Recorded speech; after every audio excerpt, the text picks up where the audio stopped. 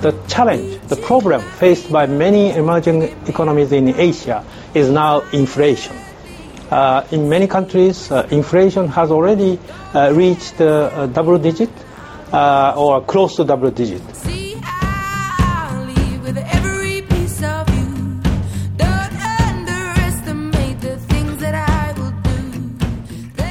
Hello and welcome to Planet Money. I'm David Kestenbaum. And I'm Jacob Goldstein. Today's Friday, March 11th, and that was Asian Development Bank President Haruhiko Kura, I hope I'm pronouncing that right, that you heard at the top of the show, talking on CNBC. On the show today, China has a new 5-year plan for its economy. That plan, surprisingly, let's put the brakes on, let's slow down. We are growing too fast. But first, the Planet Money Indicator.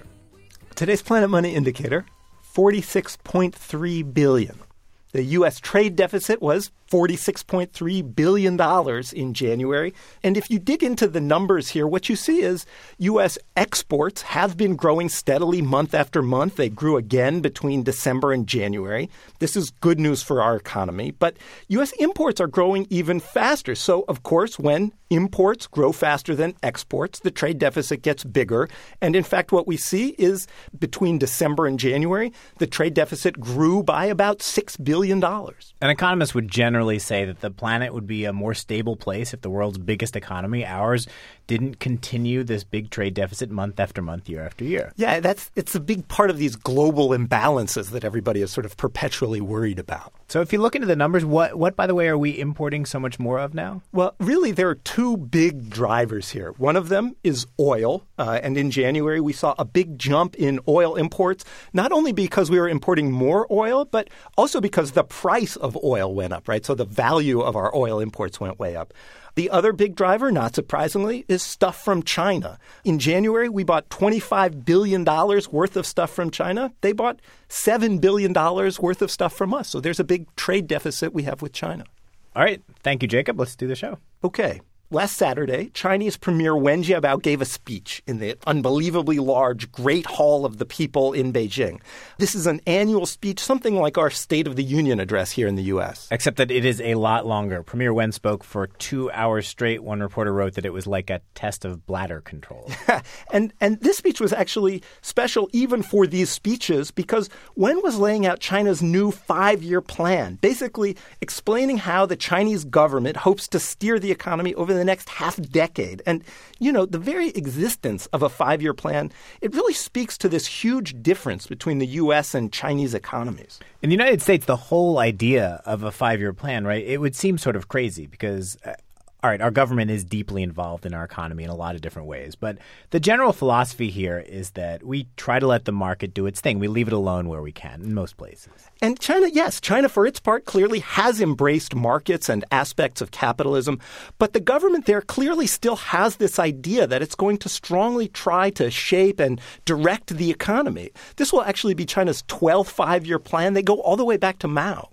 It is not an understatement to say that the future of the global economy really hinges a lot on what happens in China. It is just so big, 1 billion people, who not long ago were almost completely in poverty. And it's going through such dramatic and sudden change. Right. I mean, China, it's now the world's second biggest economy. And basically, any global issue you can name, it really turns a lot on China. The price of oil and global environmental issues and even the U.S. economy. All of these things are deeply tied now to the fate of the Chinese economy. What you often hear is about how amazing China's growth has been. But Premier Wen Jiabao, when he spoke, he actually dwelled for a bit on the problems in China. And we talked about this with Ishwar Prasad. He's been following these 5-year plans and how they work out for a while now. He used to be the head of the China division at the International Monetary Fund. Now he's a professor of economics at Cornell University. And he says the plan Wen sketched out, it's kind of surprising. It's a remarkable document. It's probably a unique example of a country saying in its 5-year plan that it would actually like to reduce growth at a time when virtually every other economy is thinking about how to increase growth. How much slower does it say we want to grow? The plan basically says that China would like to grow at 7.5% in 2011 and at 7% over the next 5 years on average. And if you compare that to the fact that they've been growing even during the crisis at rates of about 8.5% to 9%, and on average about 10 to 11% over the last decade, it's a pretty significant step down. I'm trying to imagine President Obama saying, we're hoping we can only grow at 0.25% next year instead of 2 or 3. Why does China think growing too fast is a problem? The report identifies a number of problems with the sort of growth they've been accomplishing. It's tremendous in terms of bottom line growth, but it's creating a lot of environmental damage. It's not generating many jobs. Much of the benefits of this growth are not going to the average household because household incomes as a share of national income are dropping. How much households consume and how much that contributes to GDP is falling. In addition, growth is not balanced across the provinces, with the coastal provinces doing very well and the interior provinces not sharing in this growth. The big goal laid out in the 5-year plan is to, quote-unquote, rebalance growth and make it more sustainable. So let's parse that. Basically, rebalancing growth means trying to reduce the reliance on investment for growth and also make the economy more self-dependent rather than relying on exports. So what does that mean? When you say make the economy less reliant on investment for growth, what does that mean in simple terms? So what has happened in China is that the Chinese saving rate is very high. Households save a lot, corporations save a lot, the government saves an enormous amount. It's enormous. So Chinese households now save about a third of their income, and that saving rate has actually been increasing over time, which is sort of remarkable for an economy that is growing so fast. You would think if you anticipate that your incomes are going to be higher in the future, what do? Logically, you should be borrowing against that future income and consume more. But instead, the Chinese are saving a lot more. And most of these savings of Chinese households in particular go into the banking system. The banking system, which is largely owned by the state, then funnels this into investment. A lot of this money goes to state-owned enterprises, which do some relatively good investment, but not a lot of this investment is very effective. So a household saves up money, puts that money in the bank, typically a state-owned bank. Then the state-owned bank will lend money perhaps to a state-owned company to, say, build a factory or build a road. Is that right? That's exactly right. So the banks are lending to state enterprises which have monopolies in certain sectors like cement, hard glass, steel, and so on, where there is a lot of demand right now because China is on this big investment and infrastructure building binge. Roads, bridges there. But you do read stories about entire cities that are built and unoccupied, like entire cities, just apartment buildings, stores, everything, but sort of empty. No one's really moved into them yet. That's exactly right. A lot of this investment has also gone into real estate, and including building buildings which have houses or apartment units that cannot be afforded by the general population. So it is a curious dichotomy because there is a scarcity of good housing in China. But at the same time, the sort of housing that's being built is not being built in the right places and is very often being priced out of the reach of the common household. So there is this enormous disconnect, as in many other things in the Chinese economy. Now, the key issue here is that no matter what happens with this investment, whether it's productive or not, it adds to the bottom line in terms of GDP growth. So GDP growth looks fantastic. Because you've built a building and you've paid some workers, and that's great. That shows up in GDP. However, if the building's empty, that's a problem down the road. That's exactly right. And the problem is that China has had this pattern of growth where investment has accounted for more than half of overall GDP growth over the last decade or so. Now, intrinsically, this is not such a bad thing because China has a lot of people. In principle, like any other developing economy, it's short of capital where it has a lot of people. So investing more, building up more capital should be great for the economy. The problem, again, is that they are undertaking a massive amount of investment that is largely financed through the state-owned banking system, which is not necessarily giving the money to the most productive projects or the projects that can generate employment. And because households are getting less of the fruits of this overall growth, you end up with private consumption declining. So private consumption means money spent by ordinary people. That's exactly right. The share of private consumption GDP in China is about 1/3. By contrast, in the U.S., it's above 2/3. And in most other economies, it's somewhere in the range of 50 to 75%. So if households are getting less of the fruit of the economy, who is getting more of the fruit of the economy? A lot of this money is going to the owners of capital. Now, if you think about an economy like the U.S., ultimately people are the owners of this capital. You hold shares in GE. So if GE does well, your share price is going to go up and you'll share in the fruits of GE's growth. It turns out that although stock ownership in China does exist, it's not as widespread as one might think.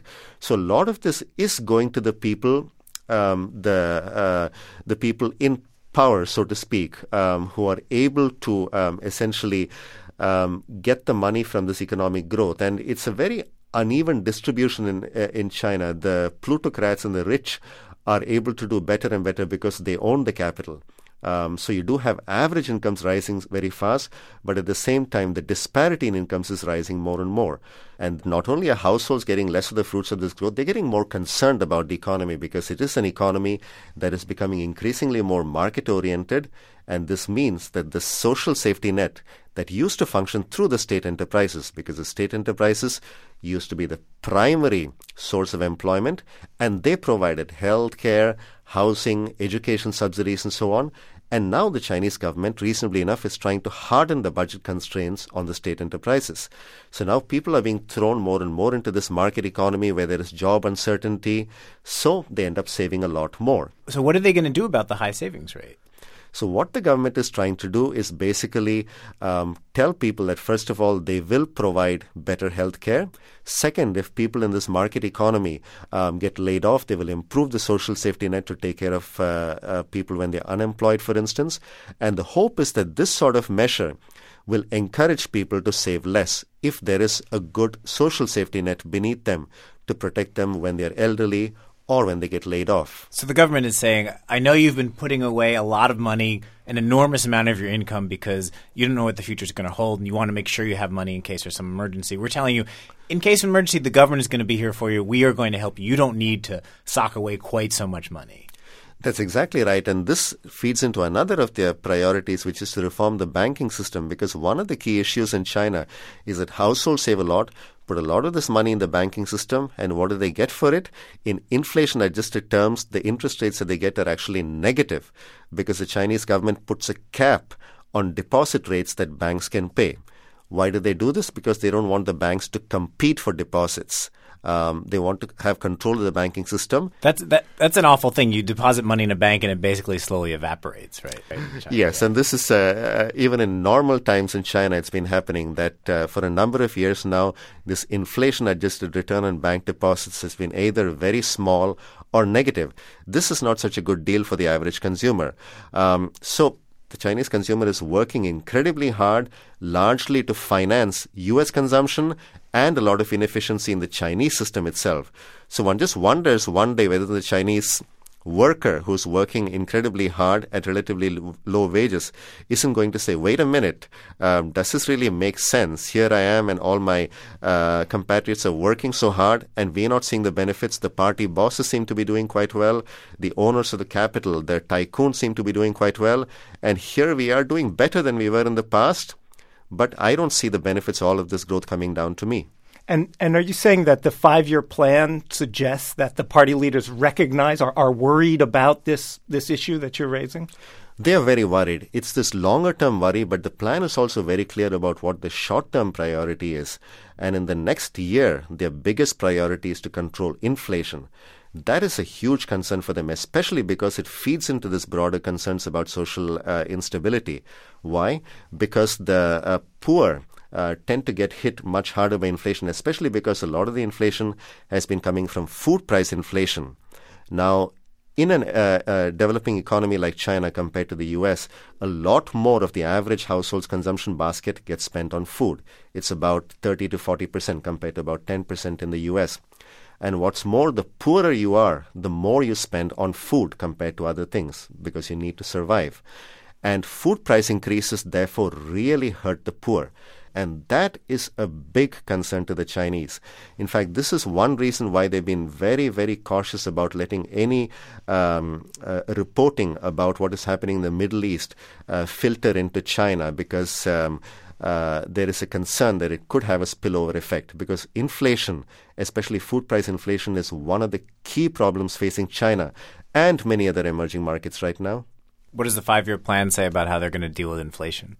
They're going to take a couple of measures. On the supply side, they want to improve agricultural policies to improve procurement. China also got hit by a drought recently, which certainly hasn't helped. And of course, worldwide food prices have been going up. But again, the issue is that as China becomes a richer economy, the consumption needs are shifting towards more proteins. Rather than cereals and grains. Meaning people are eating more meat. They want to eat more pork, for instance, and pork prices are a particularly sensitive issue in China. This is happening again in many other emerging markets like India. People are shifting away from cereals towards high-protein foods, including meats.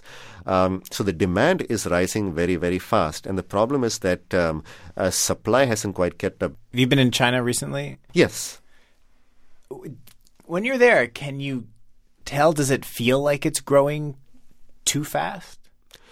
It's hard to tell what too fast would mean. If you're stuck in a traffic jam in Beijing at rush hour, then you say, yes, this country could afford to have a few less cars and maybe this city is a little too packed.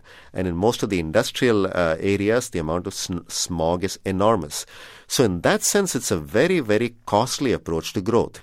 On the other hand, one argument might be if you're growing fast and the pie is expanding so much, you can take care of many of these problems. And in fact, that's been the approach until recently. Make the pie grow very fast, and so long as the pie is growing, you can redistribute some of it and use some of it to deal with any problems that arise.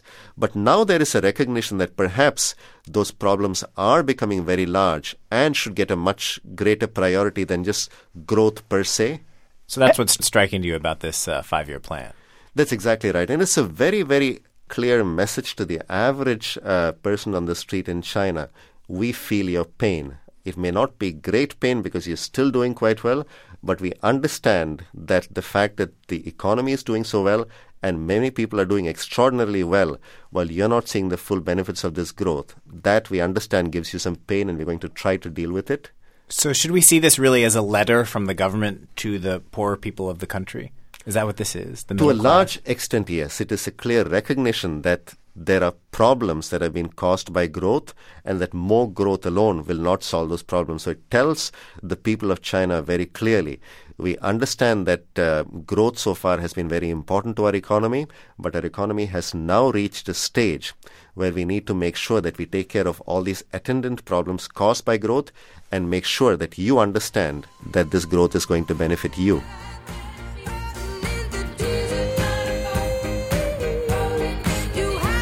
Jacob, when I was planning my trip to India, India also has these 5-year plans. And you read them and they say the same things, year after year. We need inclusive growth. We recognize this as a problem. Actually, there's another interpretation of Wen Jiabao's speech in this 5-year plan, which is that the number, when they say we would like lower growth, maybe they're just trying to set lower expectations. And so they can come back and say, hey, we beat our expectations. Good news.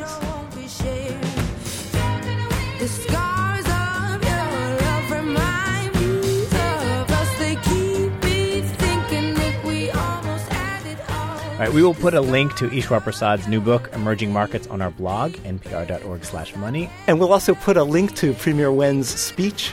Fortunately, for those of us who don't speak Mandarin, we found a version in English. Also, as always, let us know what you think. You can send us email, planetmoney@npr.org. I'm David Kestenbaum. And I'm Jacob Goldstein. Thanks for listening.